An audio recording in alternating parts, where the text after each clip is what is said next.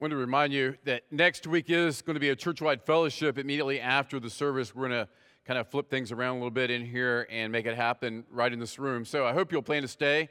Wayne Sykes will be making some of his incredible barbecue chicken, and we're going to have a great sides, and it's going to be a good time together. So I hope you'll stay. Jeremy's lining up some games. We're going to do some fun stuff together, and so that'll be next Sunday. So I hope you'll stick around and be a part of that. And also, today's Family Worship Sunday.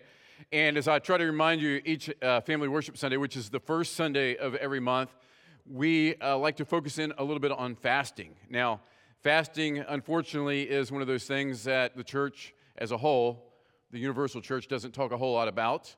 Asking Americans to give up things, right, for their faith, that seems kind of crazy, radical, right? But the Scripture says, Jesus says, when you fast, not if, but when you fast. And so fasting should be a part of our routine. And so today I encourage you to fast from something that's going to make you more dependent upon God, focusing on Him. Maybe it's food, but maybe it's social media. Maybe it's just screen time in general. Something that you can give up this afternoon, tonight, in order to allow you to focus more upon Christ. So I know that many of you participate in this, and I hope you'll do that today as well. We're in John chapter 6, and we've been in this chapter for a while. We've been in the book for a while. We've been in the chapter for a while. There's a lot in this chapter. And let me catch you up to speed real quick before we kind of read some of the verses that we've talked about before we jump into the verses we're going to look at this week. And so Jesus in John chapter 6 has said that He's the bread of life. And verse 33, for the bread of God is He who comes down from heaven and gives life to the world. So He set Himself up as, I'm the bread of life. They came looking for food from Him. He fed them with the 5 loaves and the fish. He gave them a meal to eat, but that wasn't enough for them to believe. They still wanted more proof. But He says, hey, I can give you this bread that lasts forever. And how do they respond? They're in verse 34, sir, give us this bread always. They're thinking bread, actual bread to eat, so they won't be hungry ever again, right? Kind of like the woman at the well. Give me that living water so I never have to come back here again. And so they want this bread every day, and Jesus is offering them so much more, but all they can do is think about the physical, because this idea of Jesus being the great I am, Jesus being able to offer them eternal life, seems very far-fetched to them. It seems impossible to them. And Jesus says, I am the bread of life, uses the personal name of God we talked about last week. I am the bread of life. Whoever comes to me shall not hunger, and whoever believes in me shall never thirst. But I say to you that you have seen me and yet do not believe. So not only do they not understand Jesus' analogy here, his metaphor, more importantly, they just don't believe in Him. They don't put their trust in Him. Then Jesus makes this radical statement we looked at last week, and we're going to continue on this line today. All that the Father gives me will come to me, and whoever comes to me, I will not cast out. And then Jesus says He's on earth for His Father's agenda, what God is doing. He said that a lot in the Gospels. I only do what I see God's doing. He's there to fulfill God's will, setting a pattern for us as well to follow God's will, not our own will. Verse 38, for I have come down from heaven not to do my own will, but the will of Him who sent me. And in that is the prayer that Jesus taught His disciples and us as a model prayer. Your kingdom come, your will be done on earth as it is in heaven. And so Jesus is about God's will, and He says, those who will come to me come because the Father is the one who initiates it. So as we move to verse 37, 38, let's pray, and then we'll jump into this new part of the text. Father God, I thank You for Your word that gives us life, that gives us truth, that gives us hope, that gives us purpose. And God, it's easy in the cares of life, the troubles of life, the difficulties of life, the pain of life, to take our eyes off of You, and God, put our eyes upon the temporal, the short term, the stuff that really is painful and it hurts and it's difficult. But God, at the same time, You give us life and You give us eternal life. And God, I pray You'll help us today and help each person in here today who's struggling. God, I pray You'll help them to see that they can run to You and taste and see that You truly are good. In Jesus' name we pray. Amen. So Jesus says, I'm the bread of life. He's saying that He satisfies our hunger and thirst. Most importantly, our hunger and our thirst to be righteous before God. That we all have this desire within us to be accepted by God, to believe in God, to be accepted by God. And truly, the stuff that we know the stuff of this earth just doesn't bring satisfaction. Many of you are familiar with the name C.S. Lewis, very popular even in culture. British, as you can imagine from this statement he makes, you know he's British, right? He says, "I cannot find a cup of tea which is big enough or a book that is long enough." And I love that quote. I mean, it just really, we know, we can relate to that, what it means. It means the things that we think give us so much meaning in life are never quite enough. They never quite fill us up. All right, think about it. Plug something in there for you. It's not a cup of tea, right? It's not a book, maybe, but it's something that is going to ultimately leave you disappointed and wanting more, all right? Football season ends next week, all right? Some of you, like, your life ends next week, right? And it'll start up again when football starts again, right? Because you put all your hope into things, and then you dream and hope, and then they come to an end, or something happens, and you're left disappointed. And we do this on social media so much. We look at other people's lives on Instagram, on Facebook, and we think, if I had that, or I had their life, or their wife, or their husband, or their kids, or their situation, that my life would be full and satisfied. But sorry, it's not, because Jesus says, "I'm the bread of life." And so Jesus promises to fill the void, this God-shaped hole that exists in every single person that he's made. Back when I was a kid, probably in middle or high school, we got the actual newspaper. It was delivered to our house. Some of you still may get that, all right? But we got the newspaper, and so before school in the mornings, I would first thing I would turn to the sports section. Then I would flip over and find the Spider-Man comic section and read the Spider-Man comic. But on Sundays, they had a special section where the lady who was supposed to be the highest IQ in the world, her name is Marilyn Von Savant. Don't know who she is, but other than she was supposed to be the smartest person in the world at that time, right? And she had this question and answer column. And I remember one time, even as a young guy, reading somebody's question that said, "Is there really a God? Do you think there's really a God?" Asked a smart person, "Is there a God?" And her response was something to the extent of, "There's something to be said that every culture that has ever existed in human history has worshiped a god or gods." And so her answer was, there's this God-shaped hole truly inside of all of us looking for something greater and bigger than ourselves.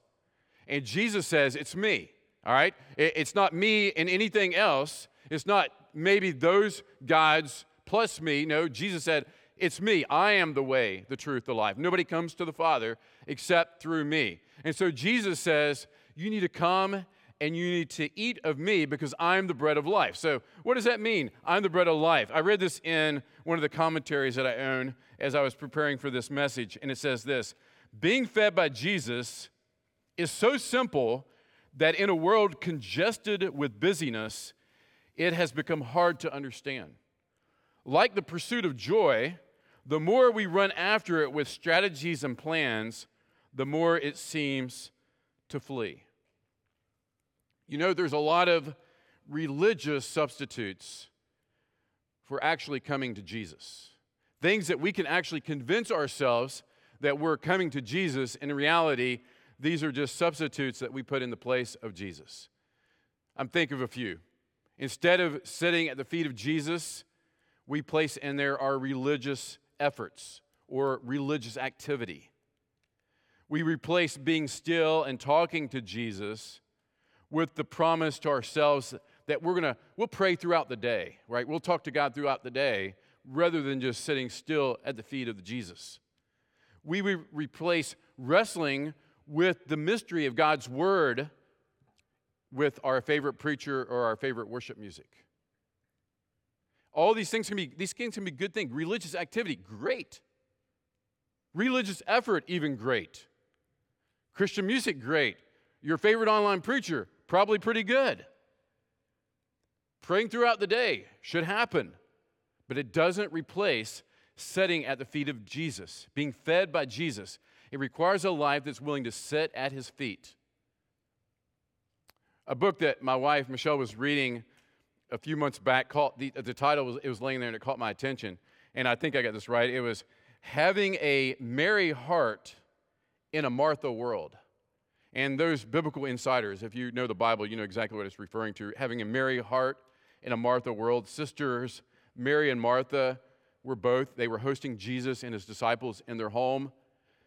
And many of you know this story. Martha comes grumbling to Jesus because she's doing all the work. And Mary's sitting there at the feet of Jesus. And she actually, in her complaining and her grumbling to Jesus, she asked Jesus to make Mary help her be a good host to these guests. And Jesus told Martha that Mary's made the better choice and that he won't take that away from her. She was sitting at the feet of Jesus. God created us to enjoy a deep and intimate relationship with himself. And while works of service and hospitality, those things are incredible ministries, they should never eclipse our desire and our commitment to have fellowship and intimacy with Jesus himself. So Mary was eating of the bread of life, and Martha was busy grumbling about her ministry. So here in this passage in John 6, Jesus is offering himself to the people to satisfy their spiritual hunger, and look at their response. Verse 41, so the Jews grumbled about him because he said, I am the bread that has come down from heaven. So if you follow with us through this section, through this passage, there's so much mention and allusion back to Moses, and there's so many references and subtle references to Moses and the Passover and the children of Israel. Well, Jesus does something interesting here in line with that same thing. He's been referring to this group of people around him as the crowd throughout the entire chapter, but all of a sudden now he switches it to the Jews. So the Jews, all right? You might not pick that up on just a cursory reading, but it's the first time that he mentions that. And he's clearly pointing them back to Moses again and pointing them back to the children of Israel. Why? Because all they did was murmur and complain in the wilderness. You read through the Bible and you get to Exodus and you get to Deuteronomy and you see the children of Israel, you see a lot of complaining, a lot of murmuring going on. Even though God had rescued them from slavery in Egypt, he had delivered them, he'd given them a promised land to look forward to. On the route there, all they wanted to do was grumble and complain. And the crowd here is grumbling. And they're grumbling because they can't believe, again, Jesus' claims. Even though he's done things to prove he is who he is. Look at verse 42. They said, is this not Jesus, the son of Joseph? We know that guy, Joseph, all right? We know about him. We know where he lives. Whose father and mother we know. How does he not now say, I have come down from heaven? So Jesus has authenticated himself. He's revealed himself. He showed himself. He's given them plenty reasons to believe that he is who he says he is. But they have Jesus, they have God in a box, and God could never do this. God could not stand in front of us like this. God couldn't be revealing himself in Jesus. Yeah, we just heard Jesus say he is the I am, but that's blasphemy. That's heresy. There's no way that's possible. So they couldn't break out of this. And the same thing is true for us. If we remove the mystery from our faith, we're going to find ourselves grumbling again and again and again because there's a lot of mystery in sitting at the feet of Jesus. For modern people, we don't really like mystery. We like things to be easy and solid and tangible and concrete. But a relationship with Jesus is not that way. And I just appeal to your relationship with your spouse if you're married. All right? If you just go through the routines and the motions of a relationship, you probably need to come see us in marriage mentoring for sure. Maybe you need to go see Chris Beam for marriage counseling, all right? Because if you're just doing the stuff and checking off the list, but there's no mystery in that relationship, then you've lost what the relationship was about from the beginning. Apologist Tom Price, he quotes A.W. Tozier and says, God waits to be wanted. And then he writes this, this may demand more of us than a historical investigation, doing church, or theological reflections, as great as those things are. But you will come to discover this clarity only through a living relationship with him. You see, a relationship with Jesus is about wonder, it's about worship, and it's about gratitude. And it's sad to point out the truth is that so many Christians are lacking in having honest to goodness worship before Jesus, gratitude before Jesus for what he's done for you, and wonder at who he is.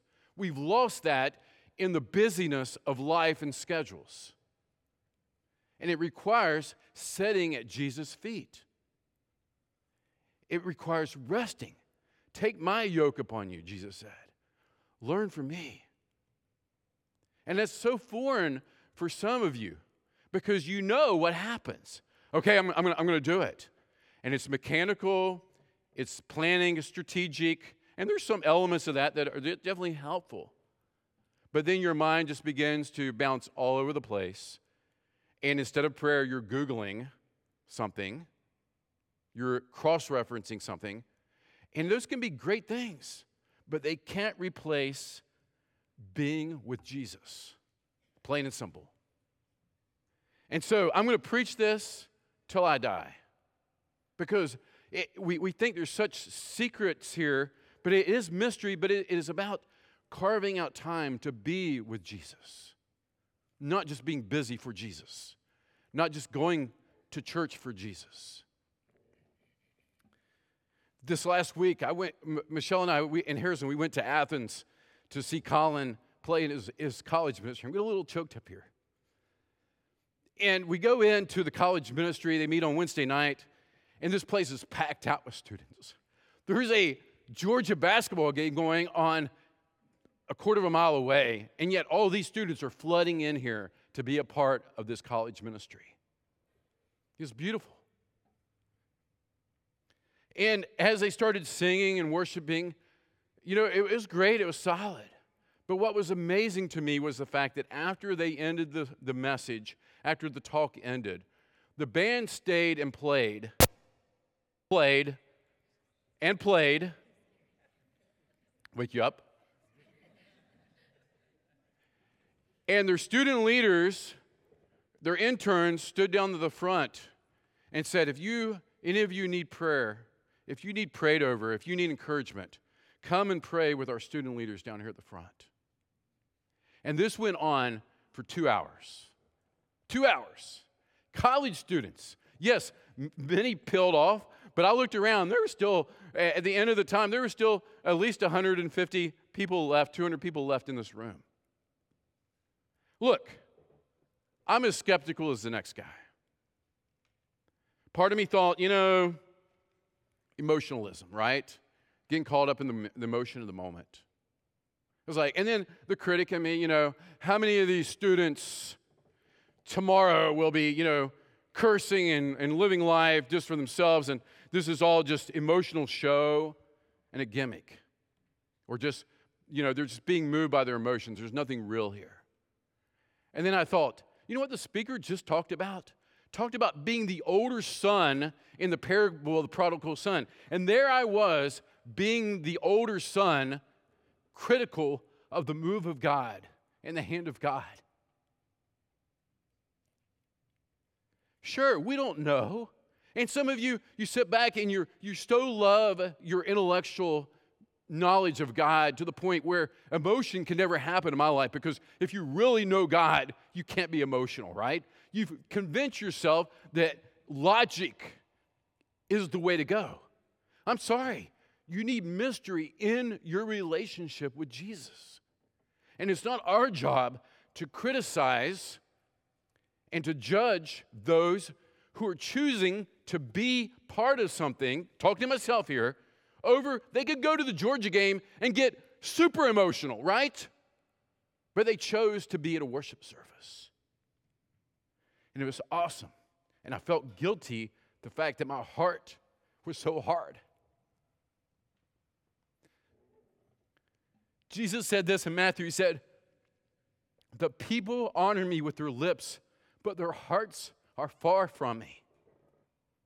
Do you have a heart to heart? Honestly? Is your heart hard? Do you sit here And his song, "Oh, Taste and See," is being done so well and so beautifully. Well, it's entertainment, right? We're being entertained. Hello.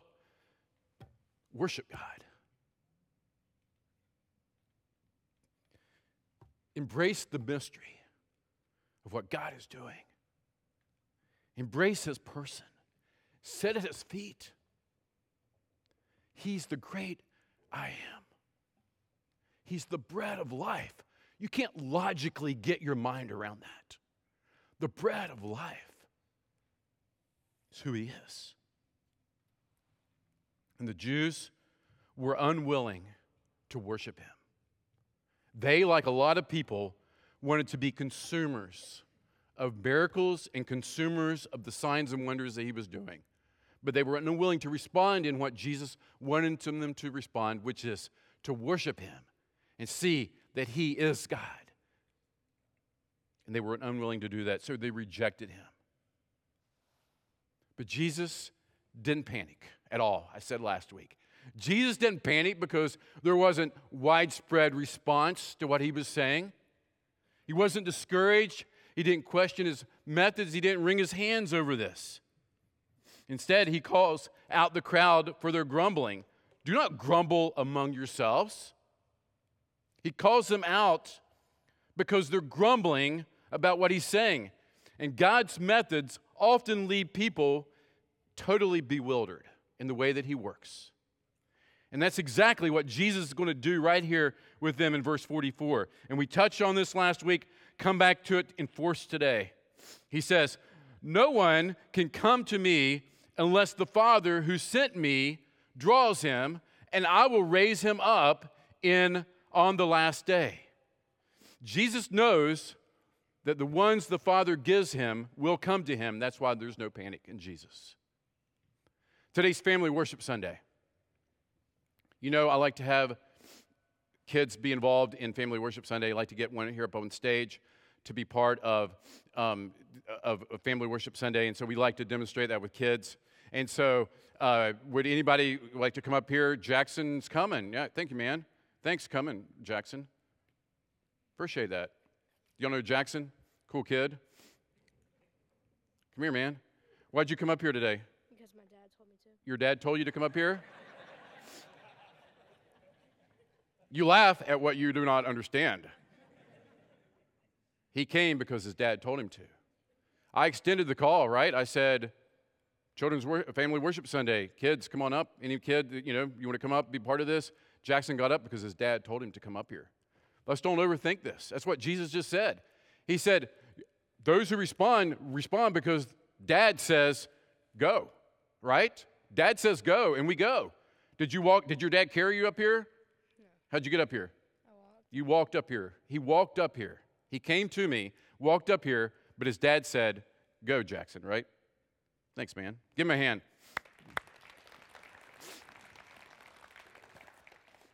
That's what Jesus is getting across in this passage.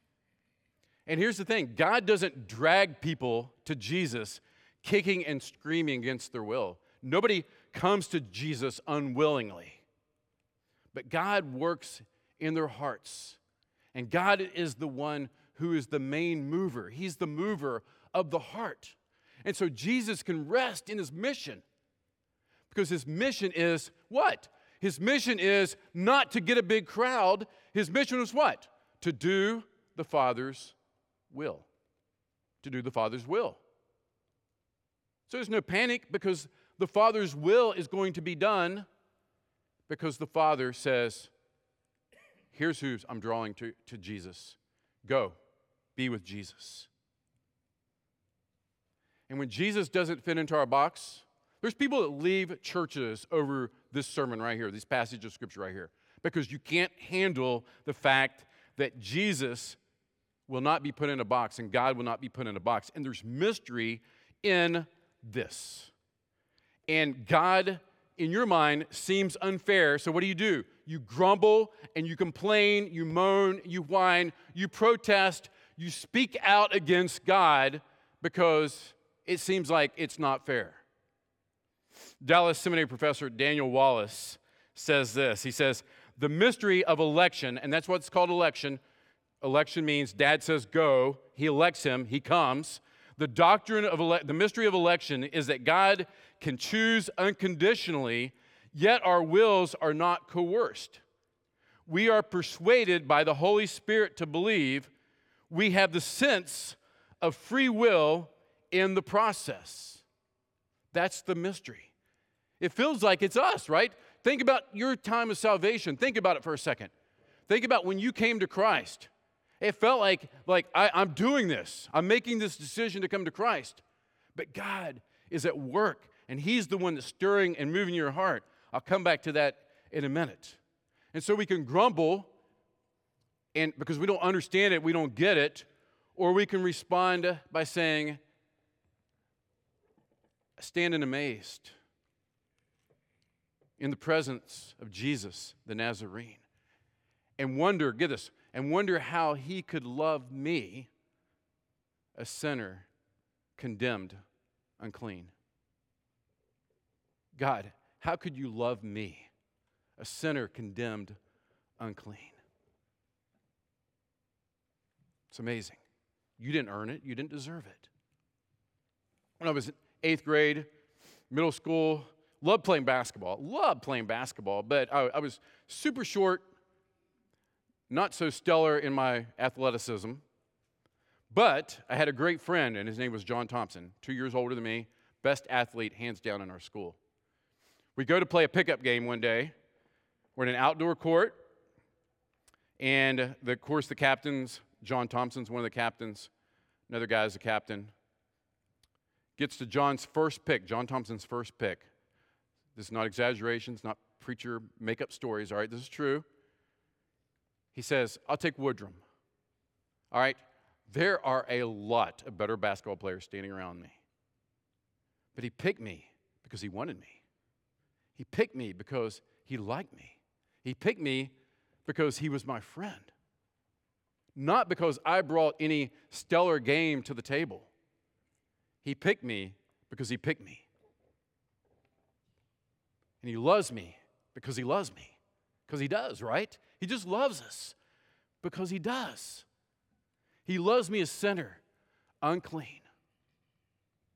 And so many Christians just recoil at this, what we refer to as the doctrine of election. They just can't stand it. But let me say this. In hindsight, I think every Christian in here, true Christian, you will say that you would admit that God's been working, seemed to be working in your life long before you put your faith in Jesus.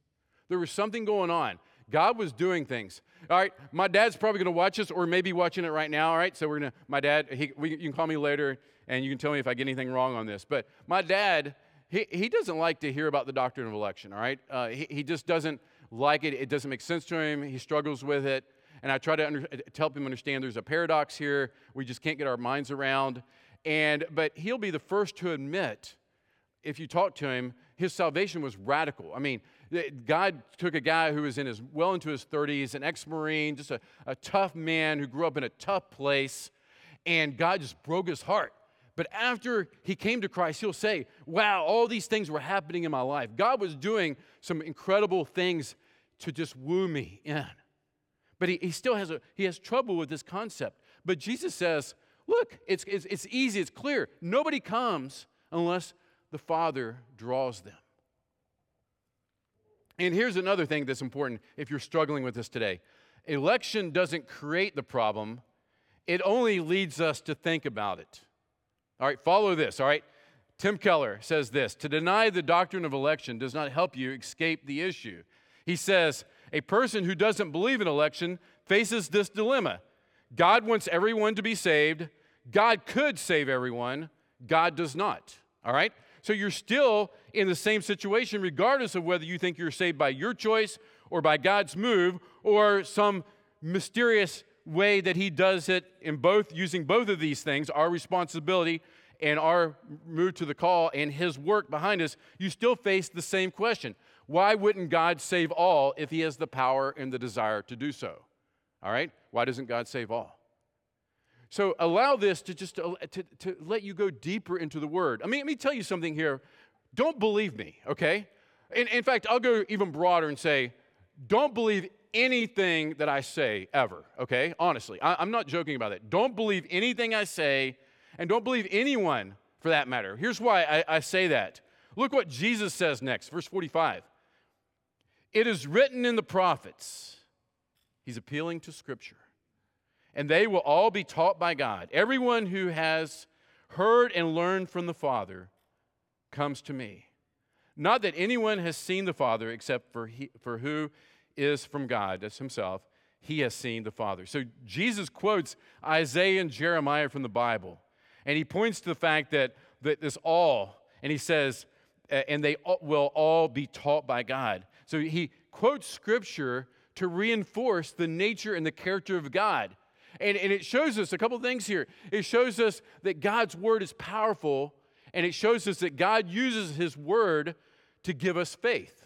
That God uses His Word to give us faith. So Jesus appeals to the Scripture. And so that's why I can say before you today, don't believe what I say. In fact, don't believe what any preacher says, because God has given you His Word. And as we learned in the New Testament about being Berean, Roy, right? Being Berean, that the Bereans, they searched the Scriptures to see if what was being taught them and given to them was true. And that's what you should do. And the worst case, even if you end up not agreeing with something I say today, at least the win is you're going to be in the Word, right? And faith comes by hearing, and hearing through the Word of God. And you can sit at Jesus' feet, and you can humbly ask God to teach you and test what I say and what anyone says against the Word of God. And then finally, look at verse 47. Again, it's just the paradoxical nature of this. Look, Jesus says, truly, truly, I say to you, whoever believes has eternal life. Whoever believes has eternal life. So Jesus is eager to give life and renewal to anyone who will embrace the simplicity of the gospel and run to Christ for all that He is for us in the cross. Embrace the gospel. And what happens when we embrace this, that we're undeserving, that we did not do anything to earn it, that it's God's work, then all of a sudden gratitude fills our heart because we let God be God.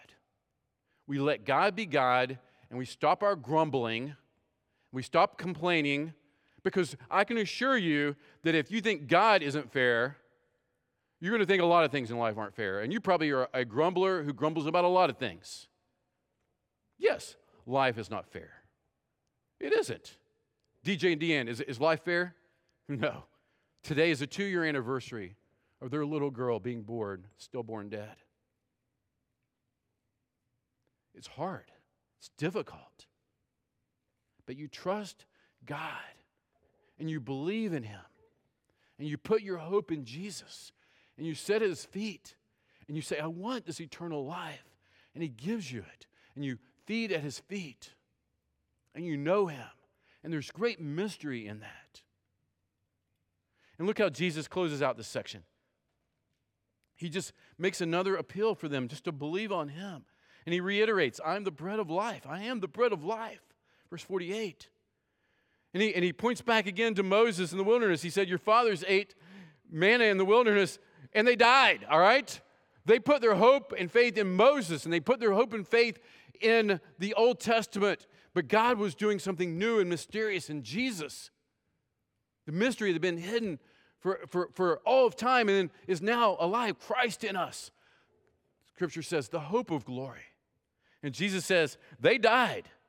But He says this, and He's pointing at Himself. You can see it. This is the bread that comes down from heaven. I'm the one that came down from heaven so that one may eat of it and not die. I am the living bread that came down from heaven. I came from heaven. Trust me, I came from heaven. I'm God. If anyone eats of this bread, he will live forever. And the bread that I will give for this life of the world is my flesh. He says, I give you myself. He makes it real simple. We say it this way here. It's all about Jesus, right? It's all about Jesus. It's all about Him. And Jesus said, trust Him. Put your hope in Him. Eat at his feet. Be at his feet. The hunger and thirst in your heart, only he can bring satisfaction and fulfillment. Is there pain in life? Is there mystery in life? Is there difficulty in life? Absolutely. Jesus knows. Why? Because he suffered and died for us. So we live for him. And just to close up, I just want to tack this verse on because it's such an illustration of the paradox that we see here. In 2 Timothy 2:10, Paul writes this, "Therefore I endure everything for the sake of the elect. I endure everything for the sake of the elect, that they also may attain the salvation that is in Christ Jesus with eternal glory." So Paul is killing it. He's traveling the world. He's putting himself in harm's way again and again, in prison, beaten, stoned, for the sake of the elect. See, so many people criticize and they say, well, if God does the work, then why do I have to do anything, right? You're like, God does it. Like, God, first of all, told you to, right? And then we learn from Paul's example that some way in God's mystery, he uses us in the process, much like he does our prayers, right? Does God need you to tell him what's going on in your life? He knows. He wants you to tell him. And he's working things for his glory and your good in his mysterious way. But he still wants you to come to him humbly in prayer and seek him and petition of him for answers. So embrace the mystery. So head, heart, and hands. Rest in Jesus. And by rest in Jesus, I mean really seek him.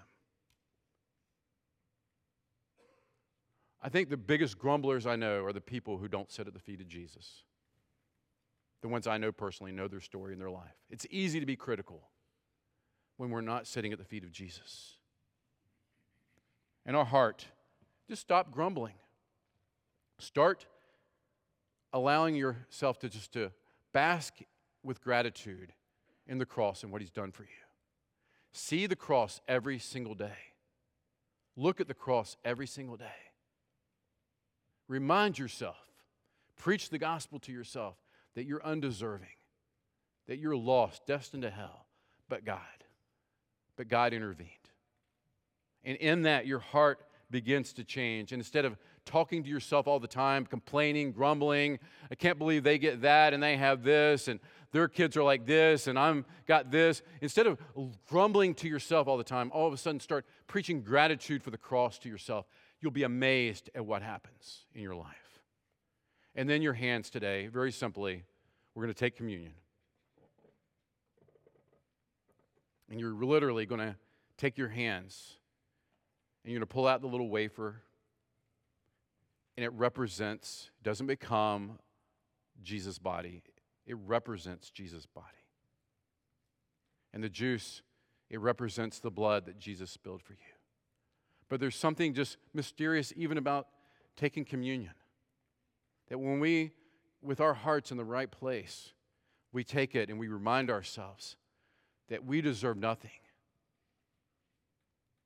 And because of Jesus, we have life. We take it with a new meaning. And you've taken it, many of you, hundreds of times. But it can be special and meaningful today because you say, he's the bread of life. And I'm just going to eat and find my nourishment in him. I'm going to drink and find my hope in the gospel and renew myself once again. It's a renewal. That's why Paul says, examine yourself. See up in your faith. Yes, that's directed toward those who may have been in the community who were not believers. Don't take it. He's saying if you're an unbeliever, because bad things could befall upon you if you take it and not knowing Jesus as your Savior. That's God's words, not mine. It's mysterious, right? Supernatural and it's mysterious. Seems crazy in our modern day and age, but that's what Scripture says. But it also has to do with, I think, Christians, hear me out, Christians who you're embracing known sin in your life. There's no repentance. There's no turning it over to God and seeking victory every time you fail. We're talking about you've embraced it. You're living it. And that qualifies as being unworthy. In fact, it's a dangerous place to be, a professing Christian who's embracing your sin. So confess. Maybe today is you come to God. For the first time, you take communion and you are embracing all that God is for you in Christ. Today is maybe the day of your salvation because God's wooing you and drawing you. And something's different today. And you just know you're tired of being the fake and the pretender. Today, this means something. And you put your faith in Jesus. Let's pray.